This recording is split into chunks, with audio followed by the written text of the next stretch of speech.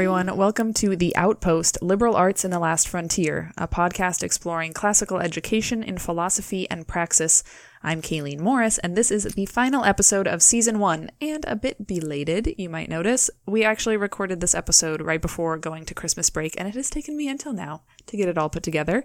But I sat down with two of my colleagues, one from the upper school and one from the lower school, just had a conversation about the day-to-day life in our classrooms. So we're excited to give you that little inside scoop. It's a nice conversation, and I think you'll enjoy it. Stay tuned for Season 2, where we'll be exploring the thesis work of our juniors and seniors. We expect that to start coming out in the next month or so.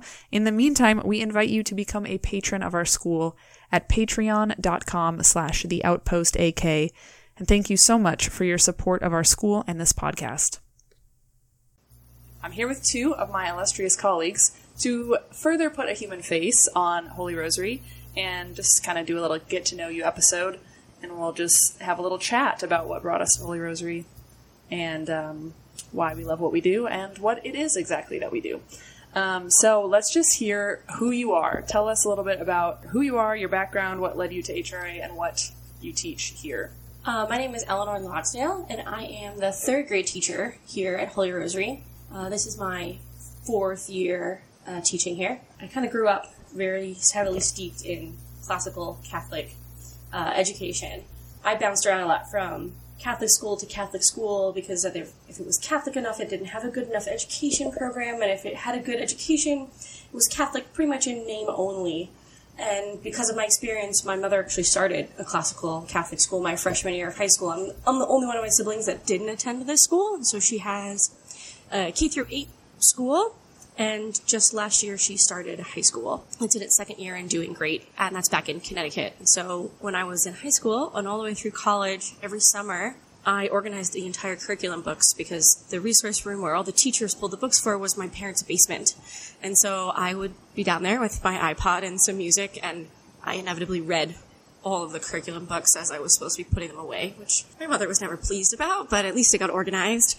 And then I went on to a classical-based college. I went to Thomas Aquinas College, and then I really fell more in love with the liberal arts and how you're being given a handbook to the development of the Western mind when you study the classics and the just blanket liberal arts. And so I did that, and then I decided I wanted nothing to do with education, and I was not going to do this. And I thought I was going to go into the medical field, and God told me absolutely not. I knew if I was teaching, I was going to teach at a classical school, and I wanted to teach 3rd or 4th grade. And Wait, okay, pause, go back, because, in what way did God tell you absolutely not to nursing? Was that you failed all your classes? Or no. You hated... So, getting a degree that's basically philosophy and theology, you have to then take a bunch of prerequisite science classes. So I did all that, and I had good letters of recommendation, and my GRE scores were good, and I kept not getting into, all of, the safety kind of nursing program I was applying to, and I was like, okay. And it was just about Lent. I know you're not really supposed to give God ultimatums, but I decided to anyway. And so I said, all right, God, by the end of Lent, I want to either have gotten to nursing school or been offered a job teaching 3rd or 4th grade at a classical Catholic school with a really good curriculum. And I was like, bonus if it's in a good location that's not California. And so I got hired the day before Palm Sunday on the Feast of St. Joseph. And I was like, well, this is a very clear sign that this is what God wants me to do. And so I moved to Alaska. The first time I'd ever been to Alaska was when I drove over the border with everything that I owned. That's awesome. Wait, and then you said you really wanted to teach 3rd or 4th. Is that just because you had been going through, those were the books that you loved, going through the curriculum in your parents' basement, or? No, it's where children are developmentally at about 3rd or 4th grade, and particularly a little bit more at 3rd grade is now they know how to read, the mechanics of reading, and it's wonderful to open that door, but now you get to read your first chapter books, and they've also reached a point in their mind where they can begin to have almost syllogistical thought. Their starting point is always very interesting because they're 8, but you can reason through them, and you can actually get, I have seminars with my students about every other week, and they do very, very well. And they're also, young enough, it's still cool for the teacher to like them, but old enough to also have, like, good conversations, and you can see this development of, like, logical thought. That it's a big jump from 2nd to 3rd grade that you don't see that before that. Okay, I don't know. I think I kind of interrupted you in your story because I was interested in those other things, but... I knew a lot about the classical curriculum, and I saw firsthand how greatly superior it was to the education that I had. And I went to some of the really, really good private schools in New England, but I was being told what to think. And my siblings in going to their classical school, and then later when I went to Thomas Aquinas College, I was being taught, that they were being taught how to think, not what to. And I realized how important it is that a teacher is not a USB stick that you're, like, inputting this information into the child and it should come back the same way, which is how a lot of modern education is done. You are being given the tools that there are way less obstacles because you can now overcome things because you've been taught how to think rather than what to think. Okay, over to you, our second guest. Hi, I'm Dr. Laura Walters, and this is my 6th year teaching at Holy Rosary. My 11th year teaching overall, though, because I taught for 5 years at the University of St. Andrews. My path to Anchorage is kind of a roundabout one. I was born in Anchorage, so I'm from here. Grew up in Soldotna. Didn't have a classical or Catholic education because Soldotna is small. And so there was a public school, and I went there. It was very good, though. And I think that really fostered a lot of interest in me from a young age. Junior high and high school, similarly, didn't really have a classical sort of approach to things. I went to University of Alaska Fairbanks for my undergraduate, majored in biology with a minor in French, fully intending to go to med school. This was like my path and had been since high school. I love science, and anybody who knows me now knows that I love science still. We'll get back to that. But then I had to take some general education requirements at UAF. One of them was art history, and I fell in love with art history. Game over. Exactly. Actually, game just begun, I think, because I added like a second minor, basically, in art history. They let me do graduate level classes as well, even after I'd graduated, because I graduated early, a semester early, and then worked at the museum up there, which was awesome in museum education. And again, I hadn't really thought that I'd want to teach. I'm naturally pretty shy, so I was like, ooh, teaching, no. Just leave me with my books and my manuscript, and I'll be quite happy with that, and like studying dusty old paintings. This sounds great. I then went to Scotland. I decided to pack up and leave the country because there was a particular professor I wanted to work with at the University of St. Andrews, which is Scotland's oldest university, now ranked number 1 in the UK, which is very exciting. And I did my master's there and then stayed on for a PhD, which was wonderful. I got to go all over Europe, to the Vatican, to the Louvre, libraries and museums with amazing collections to do that research. And I came back to Alaska because a family member got ill quite quickly, so I kind of had to pack up like within a week and get back. And it was the middle of spring. It was actually Holy Week. It was the Wednesday of Holy Week in 2013. Didn't know what I was going to do for a job. Had no idea whatsoever. Worked at Barnes & Noble for a while and then met Catherine Newmeyer. And she told me, oh, we'd love you to apply at Holy Rosary. Like, it sounds like you'd really fit in. And I did. And I was interviewed by Mr. Welsh and Mrs. Skirda and Miss Newmeyer, and the rest is history, and I've been teaching here ever since. I teach in the upper school. I'm also the head of the science department, so I teach, just like all the upper school teachers, across the curriculum. So this year it's calculus, Latin 1B, church history, biology, anatomy and physiology, beginning fine arts, advanced fine arts, and next semester adding bell choir to the mix. So keeping me busy and out of trouble, definitely. What I love is that I always describe you as a Renaissance woman because you do literally everything. And I just love hearing your background. It's like so foreshadowed in the undergrad, like biology and French, which is such a weird, unexpected combination and foreshadowing there. Yeah, I always tell people I have too many interests for my own good. I love languages. I love science. I love art. I love music. And it's such a gift to be able to teach that and share that with the students here in a classical setting, which I think is just a really exciting way to teach and a really natural way to teach as well, because we kind of follow how the mind wants to acquire information as opposed to like forcing it down somebody's throat. That's probably one of my favorite aspects of teaching at a classical school, is that nothing we're doing is fighting the natural inclination of how man learns. And I think that's probably where my classroom teaching elementary is so different from a public school, is that I look at how children desire learning as an end in itself. I don't really do reward systems and gimmicks and little grab bag prizes and things like that, like at all. And I actually greatly dislike them because then it's you're learning for check marks or for something else, and learning in itself is an end. And you see that naturally in infants, right? You don't have to tell an infant that it's interesting to look at something and try to figure it out. They just do. When they hit certain stages of development, you'll see a baby put a hand in front of their face, and they will open and close it repeatedly because they're trying to understand how the muscles work, and they're trying to figure it out. That's why babies love mirrors and things like that. But it continues through the elementary and a classical school and all the way through the high school. Yeah, and exactly. Is that the learning in itself is the end, and the children want it. They don't need some kind of reward, and I'm very quick to, if they are looking at something and they are wondering, I think my students think that they run my classroom way more than they do because I only let certain tangents, but if they're really excited about something, I would never stop a child at work. Like if I have had 2 or 3 hour long religion and math classes because the kids just wanted to continue it so much because they didn't need a reward. This was fun and interesting, the learning itself, and we're going to, I mean, if an 8-year-old is asking to do more math, you don't say no to that. You just continue. But the learning is the end, and they gravitate toward it as man gravitates toward truth and knowledge. And I see that in the high school, exactly the same thing. It's been so rewarding this week because it's been finals week here at HRA. Everybody seems a little stressed, a little frazzled and on edge, students especially. But to see the students really pick up on something and run with it. So like in church history, we've been talking about Nestorianism and the Council of Ephesus, and they've read some translations of documents from Ephesus.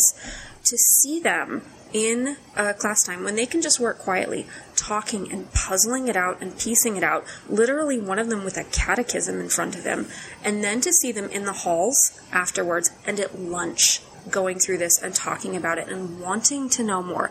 Not because, it'll help me on the essay on the test, but because they want to understand it. Like, they're so interested and they find this so fascinating as to, like, how did somebody think these particular things? How did somebody fall into that? Well, how is that different from what we actually believe? Things like that. And similarly in labs this week, it's been so fun to see children pick at muscles and pull at tendons and flex chicken wingtips to see how the muscles work. And to see their understanding of, oh my gosh, this is actually just like how my arm works. Like, here's an extensor, here's a flexor, here's a joint capsule. Oh, that's the end of the humerus. It looks almost the same as a human. Like, it's been really exciting to let them kind of run with that. That's cool, yeah. And I love, one of the things that I love about our school being so small is that these big questions, they'll grip like 1 or 2 students, and then it just spreads like wildfire throughout the whole upper school. So you'll have, sophomores in church history asking these big questions, but then the 8th and 9th graders are like, wait, what are you guys talking about? Yeah. And then they want to pipe in with their answer too. And it's been so, I mean, when you see that student you're talking about with with carrying the catechism around, I'm like, okay, something's cooking. Like, because it's been 10 days or whatever, and any free moment he's pouring through the catechism, and it's really, really cool to see that, the way that stuff can really grip them. Dr. Walters, maybe you could say more about what you mean, because you said that classical education is teaching students the way that they want to learn, or the way that their mind is programmed to learn. Like, can you talk more about that? What exactly do you mean by that? Yeah, so classical education is really based on the classical sort of stages of grammar, logic, and rhetoric. Having a biology background, especially in neurobiology myself, the brain wants to learn that way. It will naturally pick up on fundamental concepts first, and then it will put them together in a sequence that makes sense, and then it will try to explain it or explain it to others. So this is a really natural way to acquire anything, be it math or language or science concepts, be it theology concepts, grammar and vocab in like composition and how to construct a sentence and write convincingly or speak convincingly. Like, this is a really, I can't think of a better word than natural way to learn.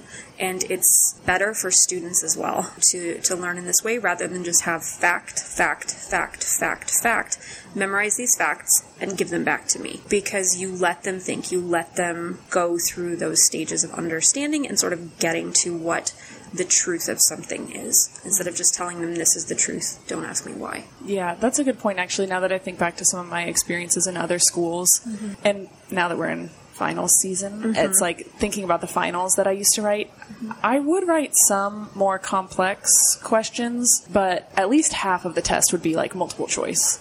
And it's so funny because writing finals now is so much easier when you're like, you have an essay, synthesize everything, and they, and it's great too because you can give them, I don't know how you do your classes, or I guess third grade probably doesn't really have finals. Maybe you do, I don't know, you can tell us about that, but I pretty much, in many of my classes, give my students the final ahead of time. Like, this is the essay that you're going to write. Yep, I do too. And then just preparing to write that essay is their review and their synthesis. And I think it takes a lot of pressure off, and it makes a final exam way more worthwhile and meaningful, like a meaningful learning experience. I do that, at least for some of my classes. So for Latin, for example, they get the story they've got to translate ahead of time, and we go through it in class, and that really brings everything together as far as the grammar and the vocab, the way the language is used to sort of tell us about the people who are writing that language, which is really interesting. Church history as well, they get their essay ahead of time so they can really synthesize it and go through, and that's where a lot of these fun discussions that I've sort of seen pop up have come from. And in reading their essays as I've been grading their finals today, they've been excellent, which is really, really fun to see the sorts of things that they're able to do. And then for anatomy, they get clinical scenarios. So this is like ultimate synthesis where they've got to take what they know about the grammar of the human body and how it's put together, the logic of how the systems all work, and then they have to figure out maybe what's wrong with the person or what these symptoms could be. And it's so fun to see their analysis of that and where they kind of go with it. Because, somebody comes in with a cough, you can go in literally 1,000 directions with that. And it's just really exciting to see them think for themselves and make those connections. What do you guys do end of the semester in third grade? Do you do anything like cumulative, or is it just sort of, I guess I don't know. Toward the end of the year, like in May, we'll do more of a cumulative kind of assessment, and it varies in how it looks. Just to make sure that they're ready to go on to the next grade level kind of thing? Yes, mostly see that they're ready to go on the next grade level, but also it's a good tool for me in helping move forward to how I want to, if I want to do something the same way or if I want to do it differently. But also a lot of what we're doing in elementary school is you're creating habits. And so if you get used to the concept starting around 8 that you take big test in May, even if it's not going to be the make or break your grade, you're starting to learn this concept. And so that then when it is really hard, this isn't a new thing. You're not scared by the idea that you're having this big thing now. So I'm just like, okay, now I just synthesize this information. And a lot of what it's not just in this aspect, in all aspects of really what I'm doing is laying the groundwork for moving on. That's why it's the grammar stage of it all. Their homework is, I try to give 10 to 15 minutes per grade. So my students are in third grade, so I assign 30 to 45 minutes of homework, and it's usually, we're building this habit. And next year it'll be another 10 to 15 minutes longer, and the next year, there's obviously the kids that are going to whip through it in class and go home with their homework, but it's the habit and the practice that they're getting used to. So tell us a little bit about the curriculum in third grade, because us upper school folk have no clue. I mean, I'm sure you do a lot of wonderful, great things, but what is it that they're actually studying and discussing? What are the big themes of third grade at Holy Rosary? So I teach everything across the board, obviously, except for art and PE and music. So in math, it's more of your typical third grade math. We just started our times tables this week, and so we know our 0s, 1s, 2s, 5s, and 10s, and we'll move on after Christmas. And that's it's not very classical in nature, because you kind of just have to, certain things you kind of have to do by rote. And I teach 7th grade math, and man, when you have kids coming into 7th grade math who don't know their times tables, it's like, oh, this is brutal. And that was kind of me too. I was always rough on some of them, and when you get into the more advanced stuff and you're like 6 times 7, what is the heck is 6 times 7 again? You're like, oh, I wish I'd memorized these better. So that is so important. And so we're doing that. I take a lot of time to show how math applies to real life for them, and when we're not doing times tables, most of my math classes are done on the floor, which probably sounds really, really funny, but I've arranged my classroom so that I have a huge amount of floor space. If you can touch it and move it, it makes math better. And so I have a lot of, I call them materials, but this is the Montessori in my heart. Manipulatives, and it cheapens what you're doing. These are materials that are helping us learn. They're not toys. You can't play with them. You're only for this project. But it's tactile kinesthetic learning. That's what I was trying to remember, and I could only think of kinesthetic. That sounds fancy. But I think that you're touching and you're moving is really what it means. And children are not meant to sit still. And so we do very little of you just have to sit at your desk. If you want to do your math homework, sprawled on your stomach, that's fine with me, as long as, like, it's written neatly and is done correctly. If you concentrate better standing and leaning on your desk, that's also okay with me. And I know a lot of teachers do things differently, but I think that everybody learns. If you learns differently, and if I can't sit at a desk all day, I can't ask my students to do it, and I don't really even have a desk in my classroom. I gave it up for a reading corner. But so in math, if we can touch it and move it, that's even better. We have spelling, and it's just kind of typical spelling. Our spelling curriculum is phonics-based. In history, we start with the very first civilization. We start with the nomads, and we go through the fall of ancient Rome. And so the students are starting to see patterns, and they're probably about spring break, you really start to see that they've got it, because the whole history of ancient civilizations is somebody gets too big for his britches, so somebody kills him, and then they get charged too. Then another person comes up. The students start going, dun, dun, dun, he's gonna die, because they start to see these patterns again and again. And without fail, some little boy pulls that line out every single year.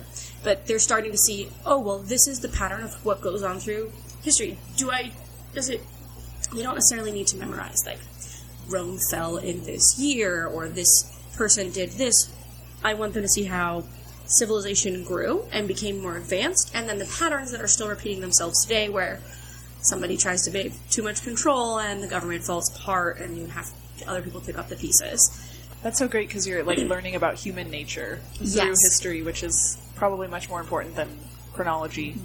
Yeah, that's cool. And it's much more about, human nature, and so they add in all the little folk tales, and when you learn about the different civilizations, the students are very much in love with Anansi the spider right now. Our science curriculum is more biology, life science. We focus on animals and plants, and I don't need them to memorize these facts about different animals. What the goal of the third grade science curriculum is that everything in nature is properly ordered, and there's a purpose to it.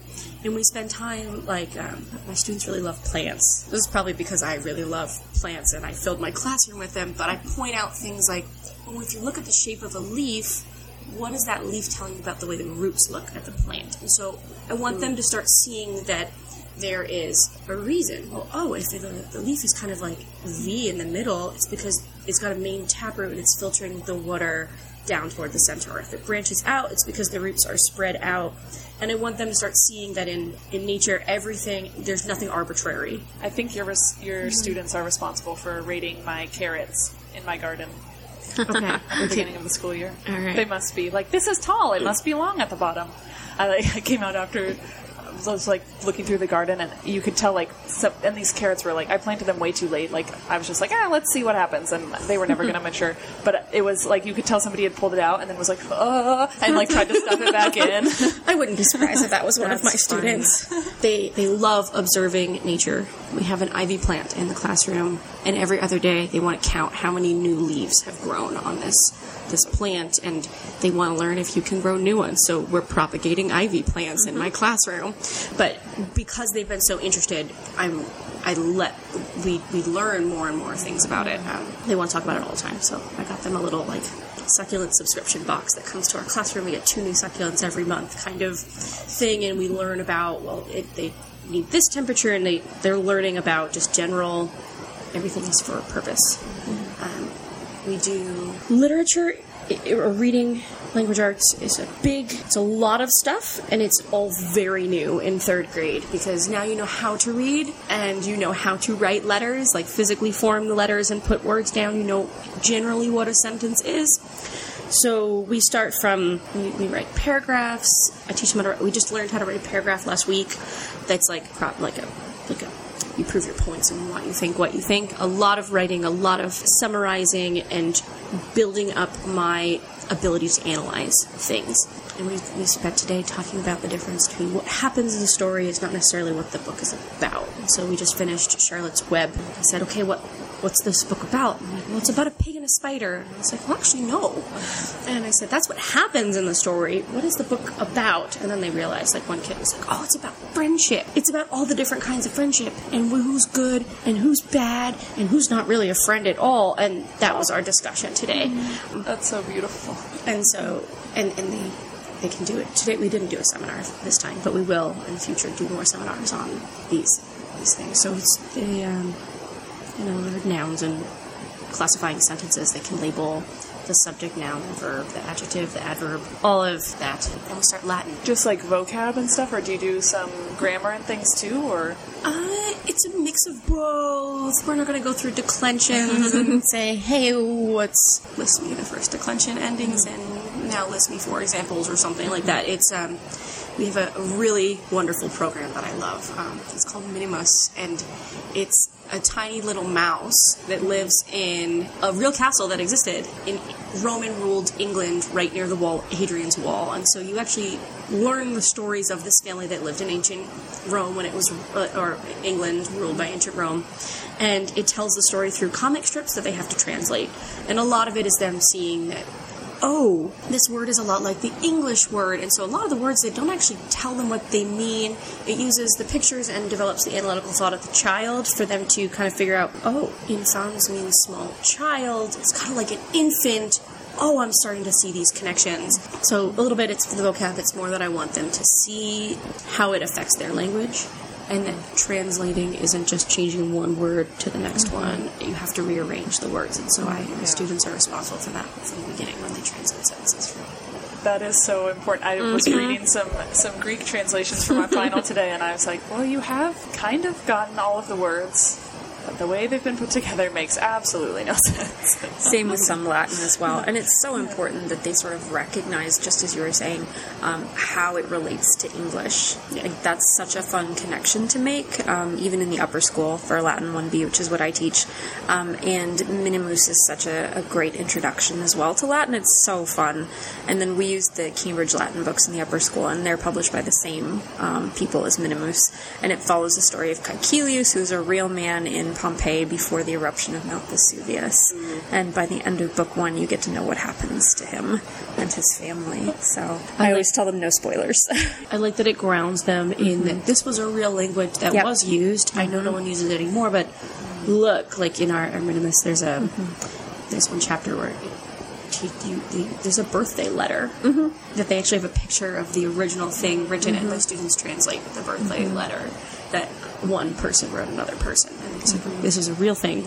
Well, we're getting close to time here, but I thought maybe as a last thing we could talk about something we're excited for next semester. We have started to learn how to do a seminar because really it's about grammar, the grammar of every subject in elementary school, but I want them to start to see what they're working toward. We sit the students down in the library and we have tea and like biscuits of some kind, and I explain to them that it is okay if you disagree with other people. You can even disagree with me, but you can't call anybody a name, and you have to have a reason why you disagree. One of the books that we read in the second semester is we read like a retelling of the Jungle Book, because Rudyard Kipling's a little bit much for third graders unless you're reading them like the Just So stories. Yeah. But the point is for them to start to see that this is a commentary of how you fit in society. And every year without fail, I have one student will advocate for the most perfect form of democracy, explaining why this would have been the best situation for Mowgli, and another one advocates for anarchy because you should just trust people, and they sit very calmly with their tea and they debate this back and forth. And she's like, well, I disagree with you because I just think that you should just trust that people are smart enough to not hurt other people. And someone's like, but also people are not smart enough to not hurt other people, and that's why we need to have more laws. And you have 8-year-olds discussing in a logical, calm manner, and they're all holding their little cups of tea in their hands, how to properly run a society. It is okay if they don't get the right answer, and everybody, that's what adults fight over all the time, is what is the right answer to that. But it's that you can have these conversations, you can have them in a logical, calm, respectful manner, and you can bounce ideas off of each other. And the students, this is when I start to see they start talking about it at lunch, and they ask to have seminars all the time. And I love when they hit this point where you can really have a good conversation, because they've seen how the society has gone wrong in history. They've seen all the times in religion class where somebody's pride has gotten in the way and it's hurt so many other people, and the importance of needing other people. And then we read about Mowgli and we discuss this. We discuss government. It's one of my favorite things to teach. That sounds amazing. Also, we need tea in upper school seminars. Mr. Klotz used to do tea. He used to have a Russian tea when they read Crime and Punishment. Oh my god. Every other Friday, he would bring in, like, Russian teas and cakes and everything. It was so nice. Well, and what I love about that is that it's really, you can see exactly how that relates to the kinds of conversations that you have in real life with people where, because there's something about having something to eat or drink while you're discussing or having a conversation that feels, in a way, it formalizes the discussion more, but at the same time, it I don't want to say it makes it less academic, but it makes it, you know how when you're really mad, like when you're a kid and you're just at odds with your parents or whatever, and it's like time to sit down at the dinner table and you're just not hungry because you're like at odds with the people. So eating is like communion. So you just don't want to eat with people that you're at odds with. So I think that's what it is. Like with the tea is like you're communing because you're eating and or drinking together. And so it's like, there's something about it that facilitates like cordiality and like a kind of charity. Because it is hard sometimes not to let things devolve into a debate. I think it also encourages, if I phrase this to my students, like, well, what do grown-ups do? They sit and they have a drink of some kind and they eat and they talk about things, and usually not everybody agrees with each other, and you're creating this setting for them that I want them to go out. Like, I think we want the upper school students to sit in Pilates and discuss these things, and this is how you, in outside of school, but in their regular lives with everybody else, you want these ideas discussed, and when you sit, kind of model it for them, we're going to have tea and talk about it. Well, I want them to do that with their friends when they're older and have these in-depth discussions, because more people need to talk about these things and why people think what they think. Yeah, we should do that for the the all-school seminar in upper school. That'd be a fun little thing to add. So what are you looking forward to? There's so many things in the second semester. You can only pick 2. Oh, no. Really? Only 2? 3, fine. Okay, that's hard. One thing I always really love, the students are always terrified of it, especially if it's the first time they've done it, Latin declamations. Oh, yes. Because it is so beautiful to see them interacting with original, like, primary source Latin poetry and prose, and getting a feel for it, like getting the rhythm down and getting the inflection down and understanding, for example, one of the choices that my class has is Dido's Curse from the Aeneid by Virgil, and sort of seeing them wrestle with what Dido is actually feeling as she's cursing Aeneas to enmity, like, for all generation, is an amazing sort of revelation to them. Or like a Catullus love poem or something, or Horace's ode to the fountain near where he grew up, that sort of thing. Those are lovely too, but that's always really fun to see them really come to grips with that and look at Latin in a new way, from like in a really traditional, like, okay, this is like true classical Latin. So that's really fun, although they're all terrified of it. But they always do so well, so they needn't be terrified. Gosh, other things I love, church history. I love the second semester because we get into the high medieval period and then the Renaissance. Again, I have specialty. a master's and a PhD in art history, so I would be really, really remiss if I did not somehow work this into my classes. And it is so fun to bring in music and art and architecture and literature and drama to sort of show them how man is thinking, and not just like, okay, these are historical facts, but look at all of this beauty that comes from human, like, innovation that comes from man praising God, and then how that shifts to man praising man in the Renaissance, which is so neat. And they usually all make that connection, and they're like, this doesn't really, it's not about God anymore. Curious. So that's super fascinating to watch. I can't choose anymore, can I? You can have one more. Okay. Biology, they do a really, really fun experiment every spring where they get to transform bacteria. So all of these things that we read about and that they've learned about, they now actually get to put into practice in probably the most complex lab we do in the entirety of Holy Rosary, where they will take genes from another organism and force them into bacteria to make bacteria that will glow in the dark. Ooh. Which is so fun. And again, the wonder that comes from that about the natural world is something that I cannot replicate in any other way. And I love seeing that. I'm glad you said that word, wonder. It occurred to me that we haven't said that yet. I know. And it's really important that we do. It's crucial. I think that's probably the most important aspect of classical education, is that you want a child to wonder, and you want to encourage that, and you want to instill that wonder in everything around them. And I think that is it's wonder that you then add order to is the summary of what classical education looks like, and it's across the board, kindergarten through 12th grade, into classical run colleges and universities. It's wonder kind of set on fire. Yeah, that's a nice phrase.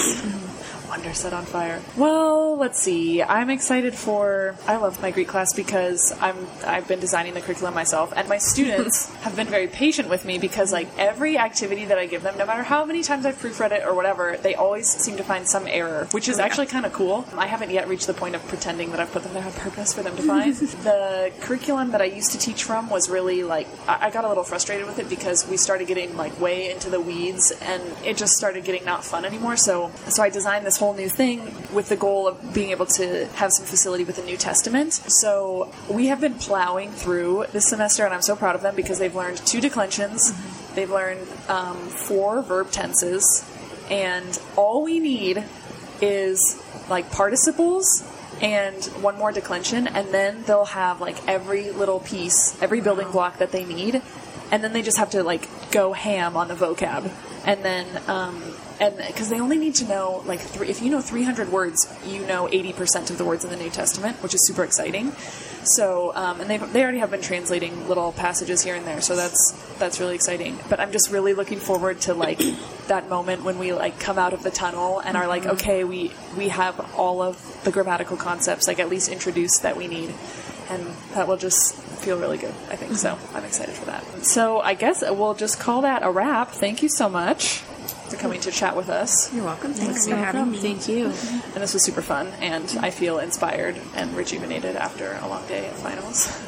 So, yeah, thanks, and maybe we'll see you on another episode of The Outpost.